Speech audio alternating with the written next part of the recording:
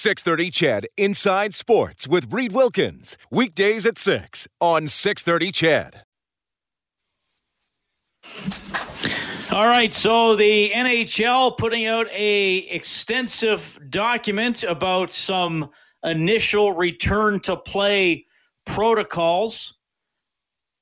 And maybe in early June, we will see players reporting to team facilities to work out and skate a little bit. Likely groups of 6 or less. They'd have to wear masks into and exiting the arena. A lot of reminders to wash their hands, practice good hygiene. There are things in the document about wiping down bench areas and what cleaning crew and staff would have to do to keep everything as safe as possible. So they're trying to get it done. Nothing is for sure.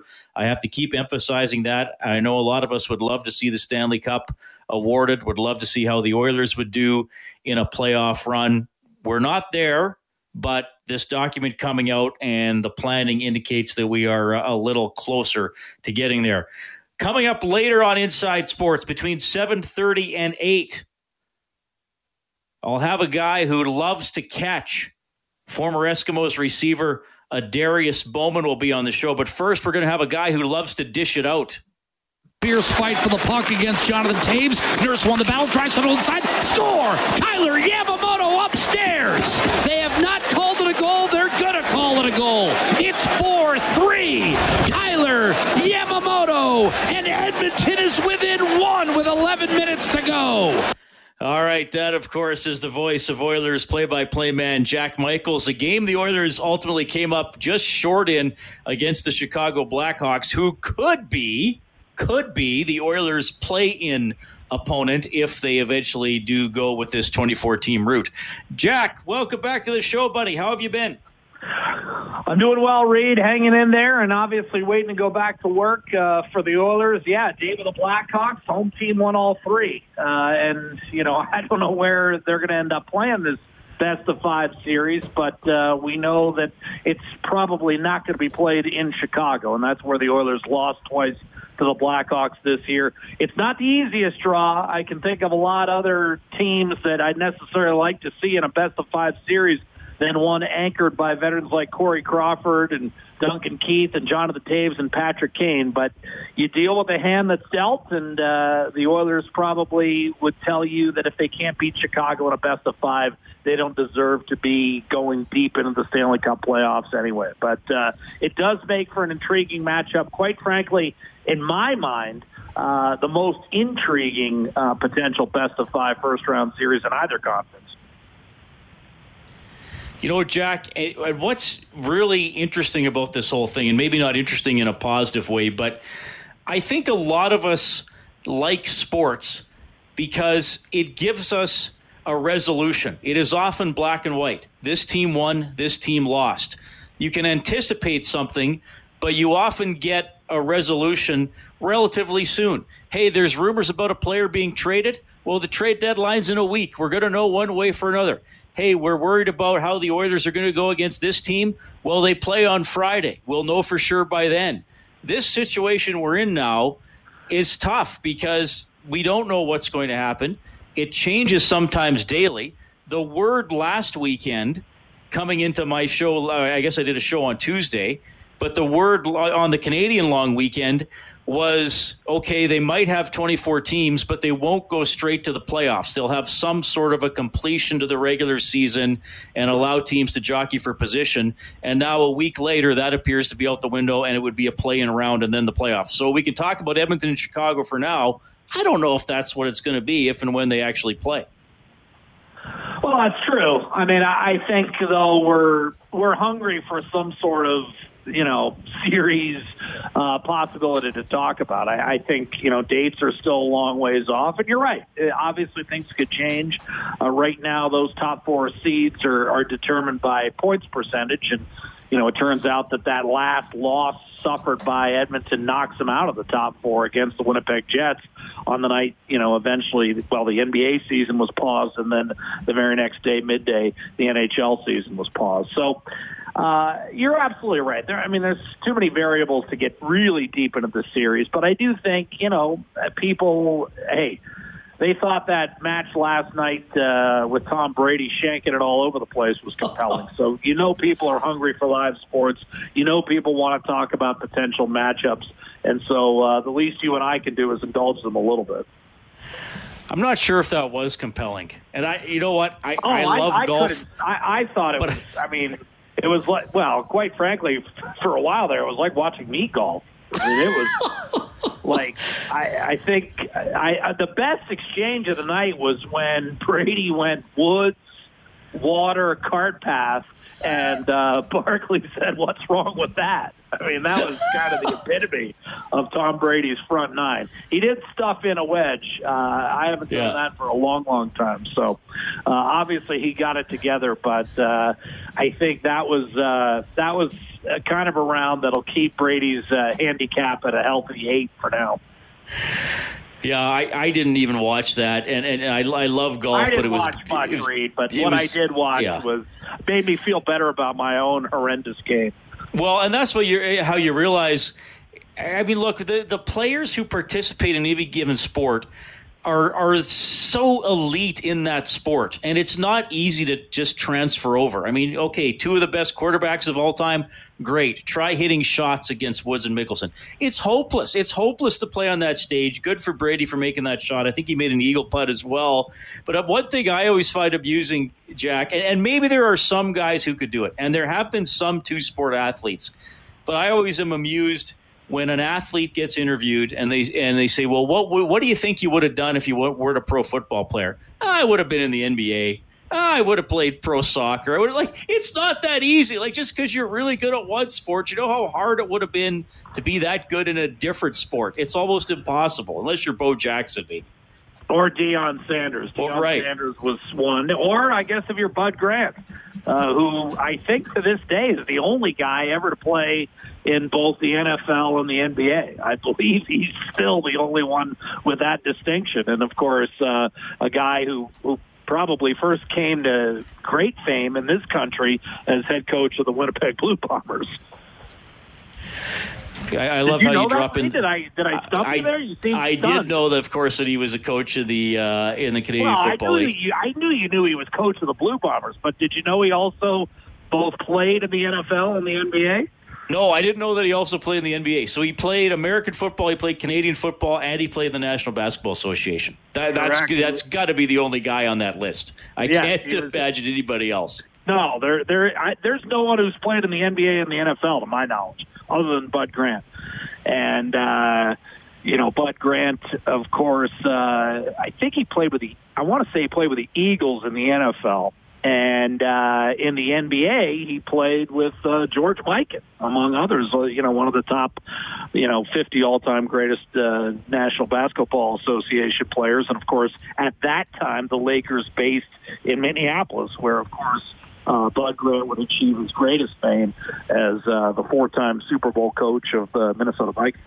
I just brought him up. Minneapolis Lakers 49-51. Philadelphia Eagles 51-52. Blue Bombers 53-56. Coached the Bombers 57-66.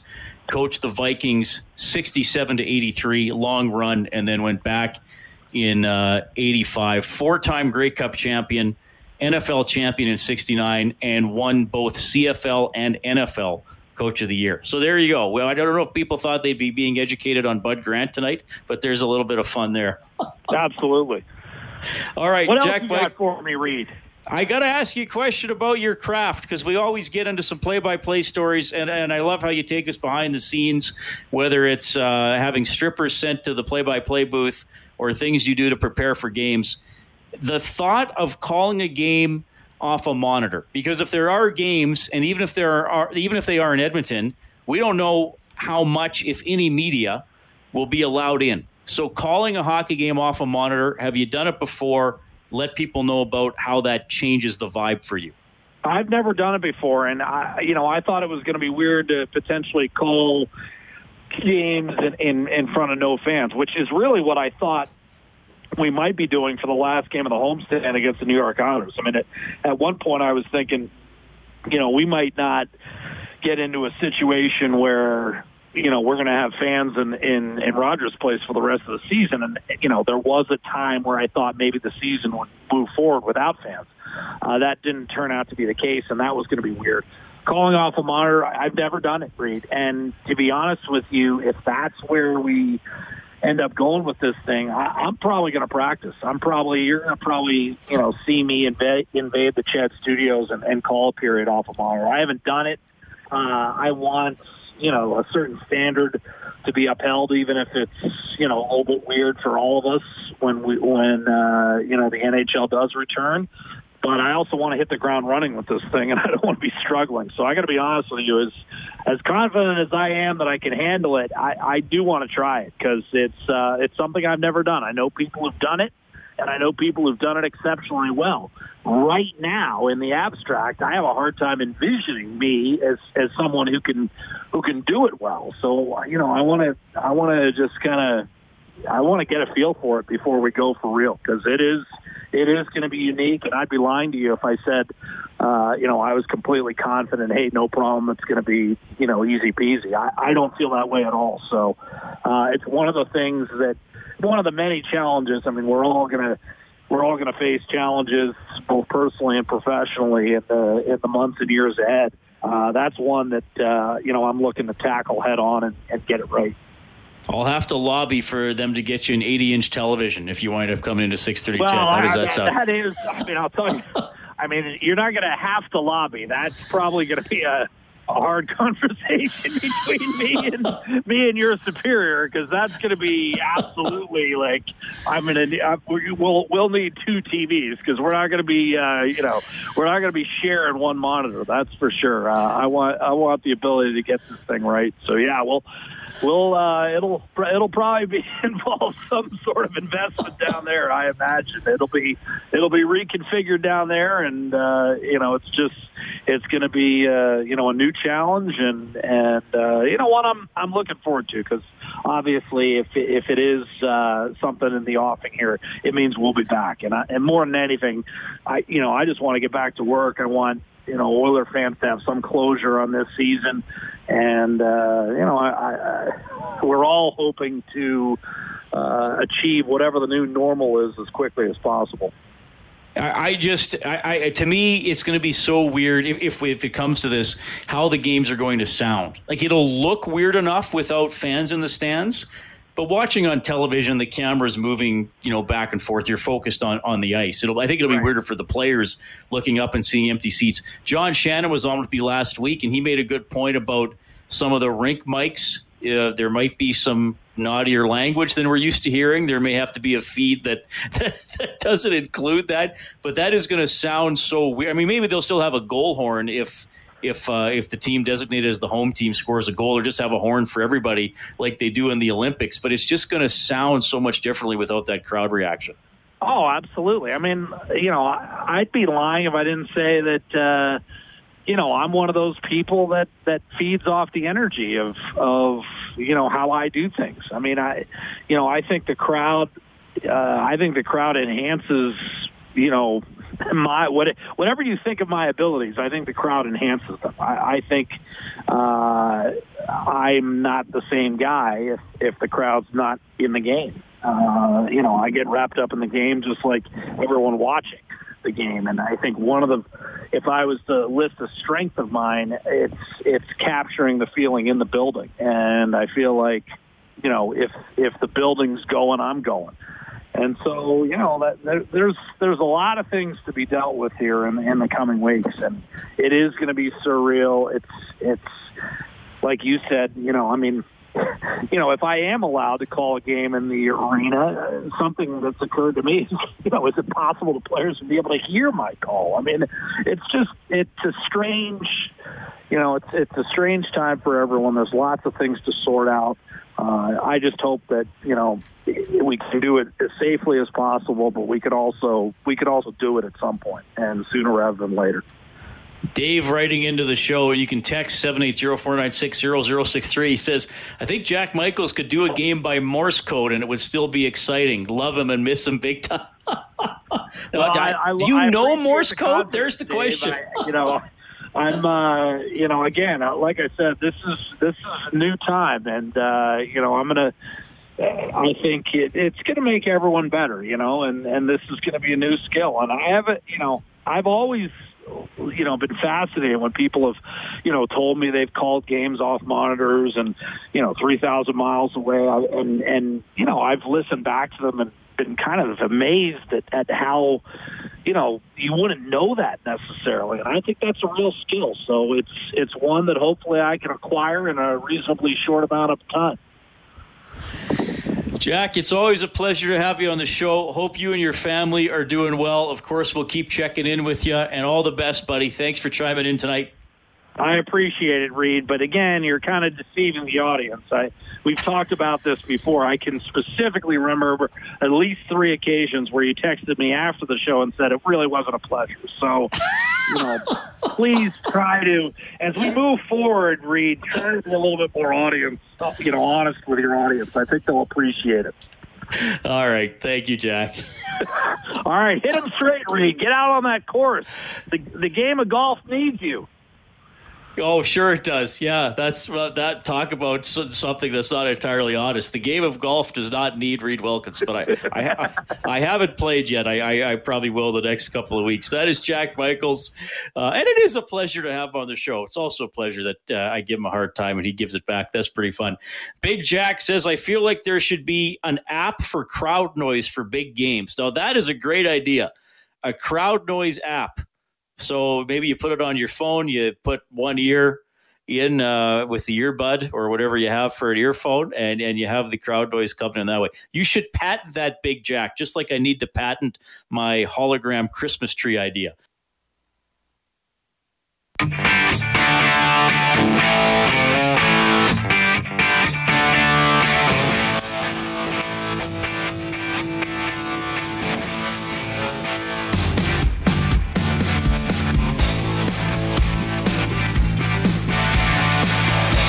Hey, thanks for tuning in tonight, man. Beautiful day yesterday. Hope you're able to get out and enjoy it a little bit. Inside Sports on 630 CHED. Jeremy from Glendon says, hey, Reed, can Jack call the next Glendon pierogi eating contest? Well, Jeremy, I will have to look into that. Oh, and Big Jack says the app I was imagining would actually pipe crowd noise into the arena. Okay, the more push of a button by fans equals more crowd noise in the building for players and the broadcast. All viewers could have an interactive experience.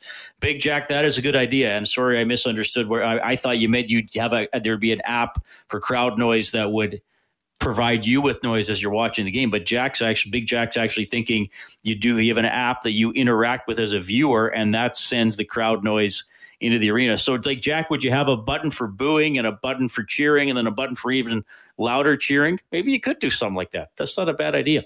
Kellen Kennedy is our studio producer this evening, back at the 630 CHED Broadcasting Compound as I continue to broadcast from the luxurious spare bedroom in my house. Kellen, how are things, buddy?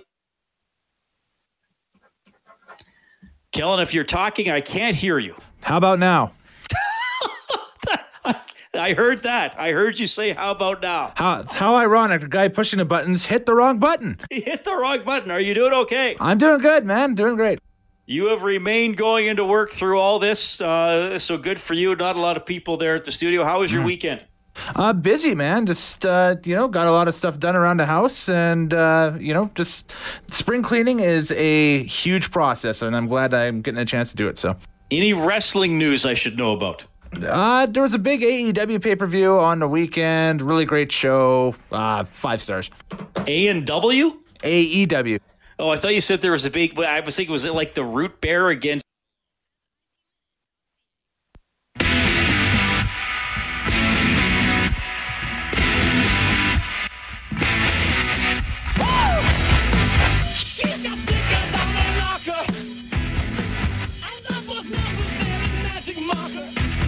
Riley takes the snap, goes play action with Gable. He's got some time. He's going to the end zone. There it is. Touchdown, Eskimos. Adarius Bowman takes the first pie out of the oven, and the Eskimos have struck first in the West semifinal. There's Riley, takes the snap, bats the ball once, goes deep. He's got Bowman absolutely wide open, and he just waltzes into the end zone. Touchdown, Eskimos. Adarius Bowman's got a pair.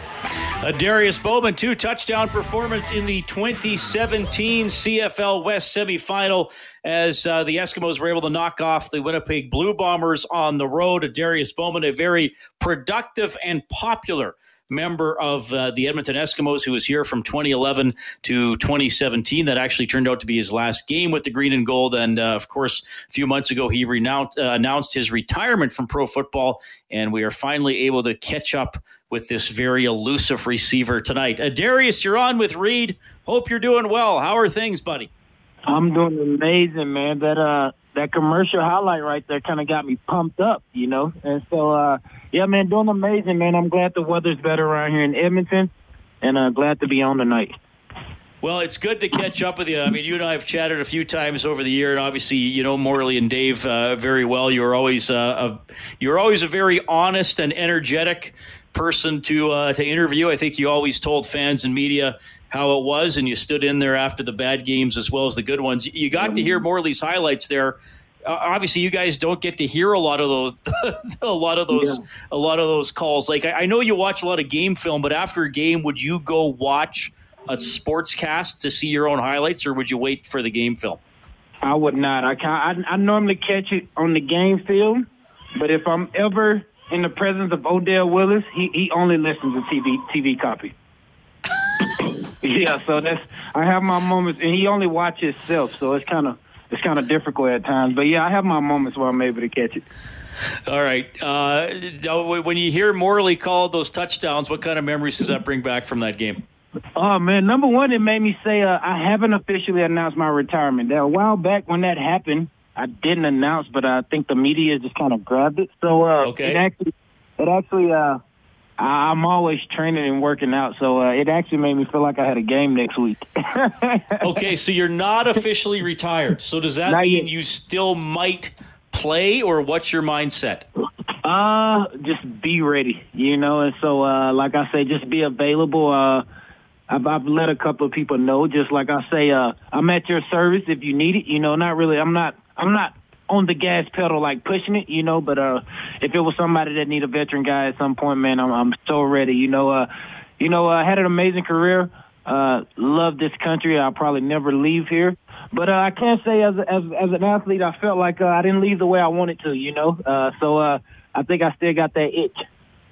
You got to go in and update your Wikipedia page. It actually says you're retired, and then it even references a newspaper article that you're retired. So yeah, that day that happened, it got out of hand. I was like, "What is going on?" I got calls from TSN. I got calls from CFL. I got calls from the Eskimos. They was wondering if I retired as an Alouette. I'm like, no, you know. And so for me, man, I missed that green and gold. I'm not going to lie, you know, and that's kind of where I wanted to finish my career. So, you know, that itch is definitely here in Edmonton. If it happened, I'm not sure, but I'm going to be ready just in case if it do. Okay. Tell me a little bit about the decision to hang out in Edmonton. I mean, obviously, you grew up in the States. You played at Oklahoma State, where we got Chuba Hubbard being a star right now, and you did play in some other Canadian cities. So how come Edmonton is the one that feels like the most home to you? Oh, man, I think you just said it. It's home, you know, and I think it's hats off to Edmonton as a community, as a city. You know, it fits with my morals and my character when I'm off the field and also on the field. Like you said, I played in a couple other cities, but nothing's like City of Champions, you know. And so my two daughters was born here. Have the charity nonprofit organization Darius for Autism still here. And like you say, it's became a home base for me. You know, like I know my neighbors. I've seen kids when they were 6 and then they're 13, they're teenagers. I've seen some guys go off to college. I got to meet Chuba when he was in 9th and 10th grade. I got to help Brock coach at Harry Ainley. So, like, I don't know, I kind of spent my adulthood here and got married here. And so, yeah, it's just hard to leave. It's hard to leave this place. Amazing people. And you guys are here, too. So I miss out on these great things. Oh, right on. Tell people what you've been doing, though, to keep busy since you haven't played since 2018. Have you jumped into business? You working? What are you doing? Oh, man, definitely tried to tap into my business aspect of thing. I had the privilege work with Foster Park Brokers, which was an amazing experience. This whole COVID-19 thing hit.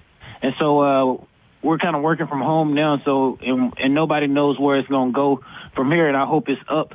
But I got to jump into that, and I can't say being an athlete majority of my life, all of my life, being an athlete majority of my life, I don't know how most athletes do, but I start wondering after a while, you know, what is it that what else am I able to do, you know? And so I just really want to test myself. And it worked out. You know, it was definitely a curveball at first. I think the terminology and the studying, it was almost like school to get licensed and doing that.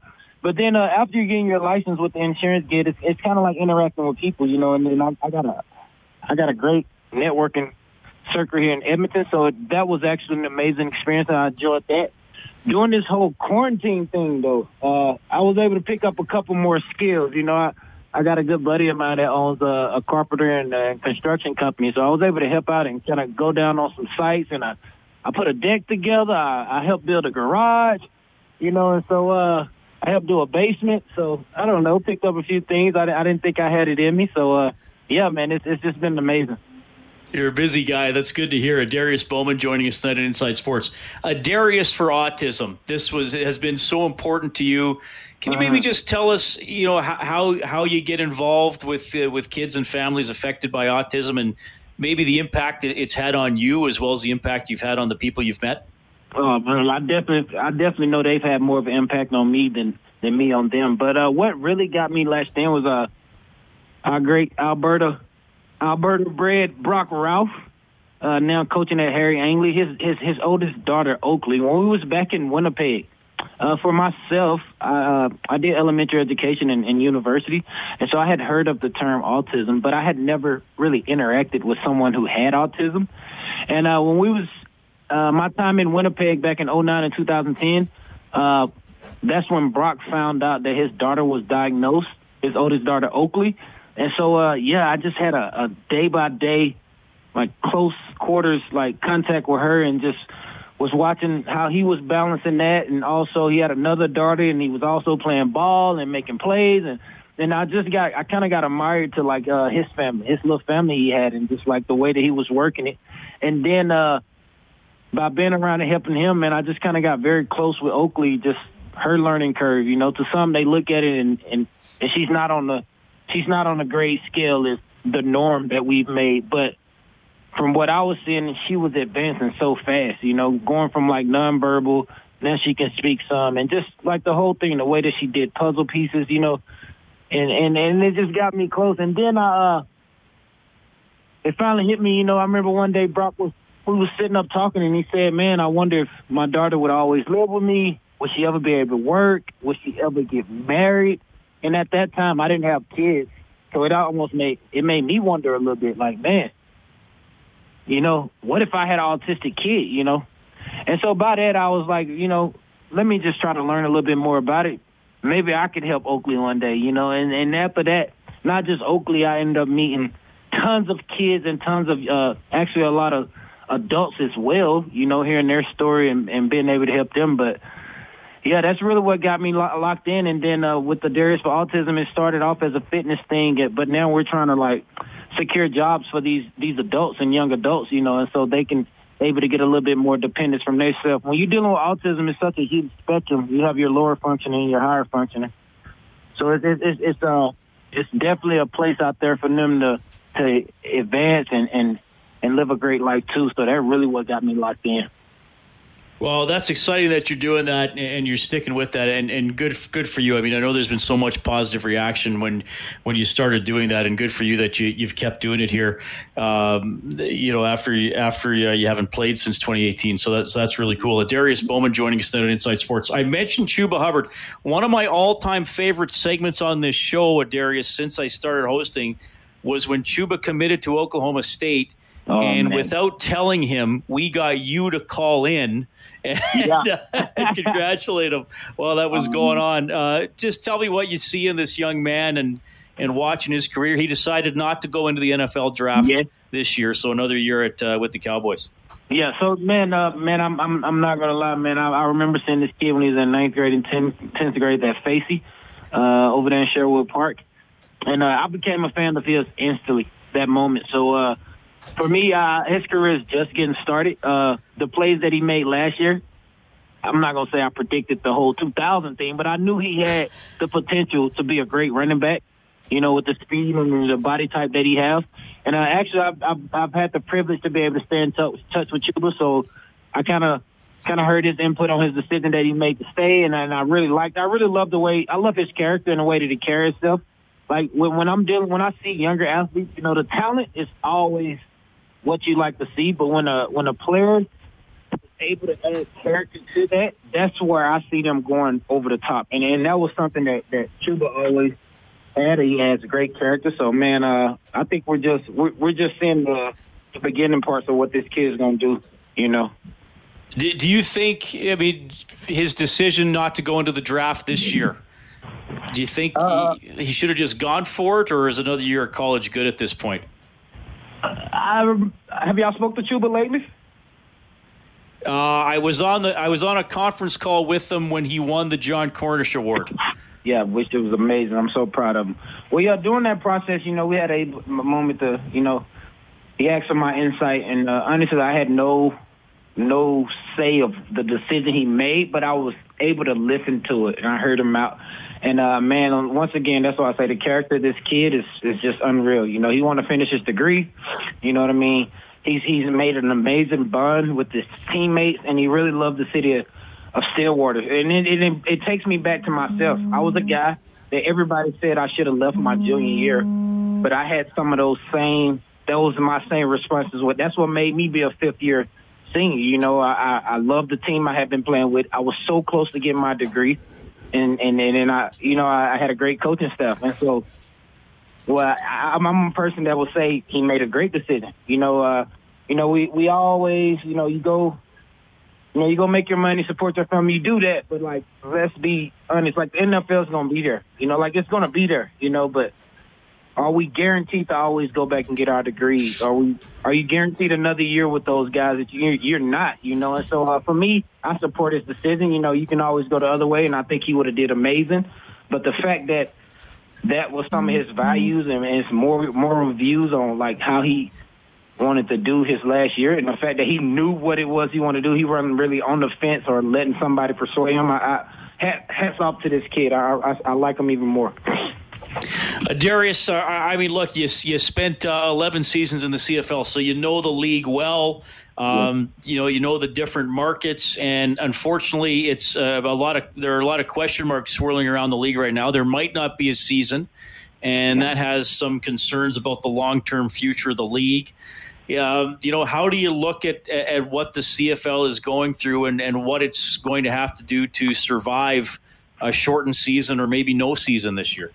Oh man, honestly, and I'm being so serious. It actually makes me sad, I don't like feeling that feeling, but it does. And I think the reason why is I'm a part of that CFL tradition. I'm a part of it. I lived it. I've walked it. I've seen the passion in the players. I've seen the passion in the coaches. I've seen the passion in our fans.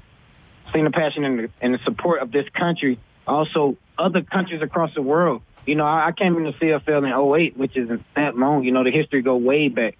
But even from 08 to the past few years, it's been such a huge change in the TV time, the game day festivities we have, the young youth that's coming up in Canada. So man, I see all these things that's evolved and happened with this league, and to even hear a thought of it that it could end or something, that just makes me sad, And so. A guy that's not on the field right now, not under contract, but like I say, I'm a part of it. I just wish, I hope that whatever's best to keep the CFL as the CFL, I hope that happens. Adarius Bowman joining us at Inside Sports. So Darius, I got to look back on a couple of things in your career. You had Chris Jones as a head coach while you were at the Eskimos. The 2015 Eskimos team, well, to me, one of the best in franchise history, 14-4, won its final 10 games. Chris Jones is an interesting guy. He left. He went to Saskatchewan. Please forgive me, but I know a lot of Riders fans, and they always said, Chris Jones, he's a good coach, but he pays too much attention to defense. He doesn't let the offensive guys do their thing. And I used to, get that from fans here in Edmonton as well. Give us give us the real story. Was the offense under chains a little bit with Jones as the coach? Did he pay more attention to the defense? Set everybody straight here. Man, number one, I want everybody to know Coach Jones is one of my favorite coaches that I've had. You know, I've had the privilege of being coached by tons of great people, but in terms of like the way that he prepared us and his consistency and his accuracy on like he has a lot of skills. You know, his scouting, and he's a defensive specialist. So I think it's more of that rather than, you know, and you can look at it. You know, everybody have their opinion of multiple ways to look at it, but the way that I've seen it is, you know, and Coach Jones used to always say that, Coach Jones and Ed Hervey, you know your role, play your role. And I feel like Coach Jones knew his role and he played his role. So I don't think it was ever that he was putting chains on the offense. He's just a defensive specialist. But I think the benefits in that 2015 team that we had, myself, Calvin McCarty, Mike Riley, young guys like Darrell, Kenny Stafford, big Matt O'Donnell, Justin Sorensen, like the veteran receivers. Getzlaff came with us that next year, not that year. But the veterans that we had there, I think Coach Jones appreciated that because we didn't allow that chain response to even happen. You know, he took it upon us, and he'll let you know. If you ever talk to Coach Jones, he'll tell you right away, I know how to stop offenses, but I'm not an offensive coach, you know what I mean? And so he actually was very helpful to us in the sense of he was able to come in and almost like break down whatever defensive coach that we was going up against, and it allowed us to be able to change our plays and our routes throughout the week. You know, and having Coach McAdoo back then, I think it was a great mix. You know, always if you broke a person down one by one, you can look at their strengths and their weaknesses. But I think we just had something very special. And, yeah, Jones is just he's an amazing guy to me. He's a defensive specialist. Why do you think you guys were able to win pretty much every close game you were in? You didn't blow a lot of teams out, but if it was close in the fourth quarter, I mean, the most lopsided game you guys had in that 10-game winning streak, oddly enough, was the West Final against a very good Calgary team. Most of the games were 10 points or less. Yeah, and Calgary actually came back and did work, which we knew. But and I think it was that was one of the things that I loved about Coach Jones. You know, he definitely it was a fine line between cockiness and confidence. You know, some people would look at Coach Jones and maybe consider him cocky. But he put a different type of confidence in us, and I think the guys, you know, I played on a lot of great teams, but the 2015 team always, you know, I can't say it's number one to me. And then there was the character of guys we had there. You know what I mean? When you're able to look to your left and your right, and if the chain just keeps going down, every guy was thinking and knew the same thing. You know, when you get those teams. And, you know, we're professionals. We're grown men. Everybody has their thing that they do to get themselves ready. Everybody celebrates a little different than others. But that year, out of all the years that I played, we made a standard amongst the players, and everybody was holding up to it. And it was it was a beautiful thing, you know. And so even myself, you know, made some changes. You know what I mean? And everybody was down for the next person, and then we was able to get it done. You know, and so that was. When it comes to team chemistry, that was the highest team camaraderie I had ever been a part of. All right, and one final for you, Darius. We'll have to have you on again. Thanks for being so generous with your time. Always. This is fun. Always. Do you have a favorite play or catch that you were involved in the CFL? Favorite play or catch? I definitely have to throw that one when I was in Winnipeg. It might have been 16. I don't think it was 15. It's possible it could have been 16. And I think I was running a double move. I think Mike turned it up there. And I kind of amazed myself a little bit, you know. I didn't amaze myself with catching it, but the landing was kind of worrying me when I was in the air. I felt like I was floating forever. And he ended up catching me on the deep route right there. That was hand down one of the best. And then I had a couple of not just one play. I had a couple of hat tricks throughout my career around here in Edmonton, man. And every time that would happen, it's just an amazing feeling, man. Like, to even get in the end zone once is an amazing thing, but to feel it 3 times in one game, I think that's pretty unique for any player that can do it. I remember that catch in Winnipeg. I think you had 2 defenders draped all over you as well, so that was pretty impressive. They actually helped my fall, so it was it was pretty cool. Adarius, thanks for checking in. All the best as you move along here, and we'll see if we get you back in the CFL and keep going with Adarius for autism. A couple people have texted in thanking you for that. Great to have you on the show. Oh, man, always, man. You guys stay safe, man. Stay healthy. You know what I mean? And everything, hopefully everything gets back to where it's supposed to be soon. We can see each other. And yeah, man, keep me in touch, fellas. I'm here. I'm at your service. And as soon as this COVID thing work out, we'll talk about this training program me and Odell's trying to bring to our youth here. So keep us in the loop. That is Adarius Bowman. We're back to wrap it up in a couple of minutes.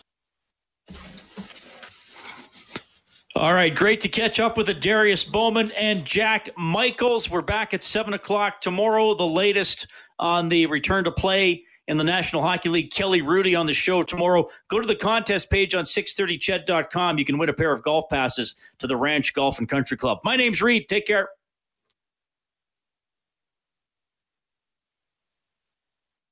.630 CHED Inside Sports with Reed Wilkins. Weekdays at 6 on 630 CHED.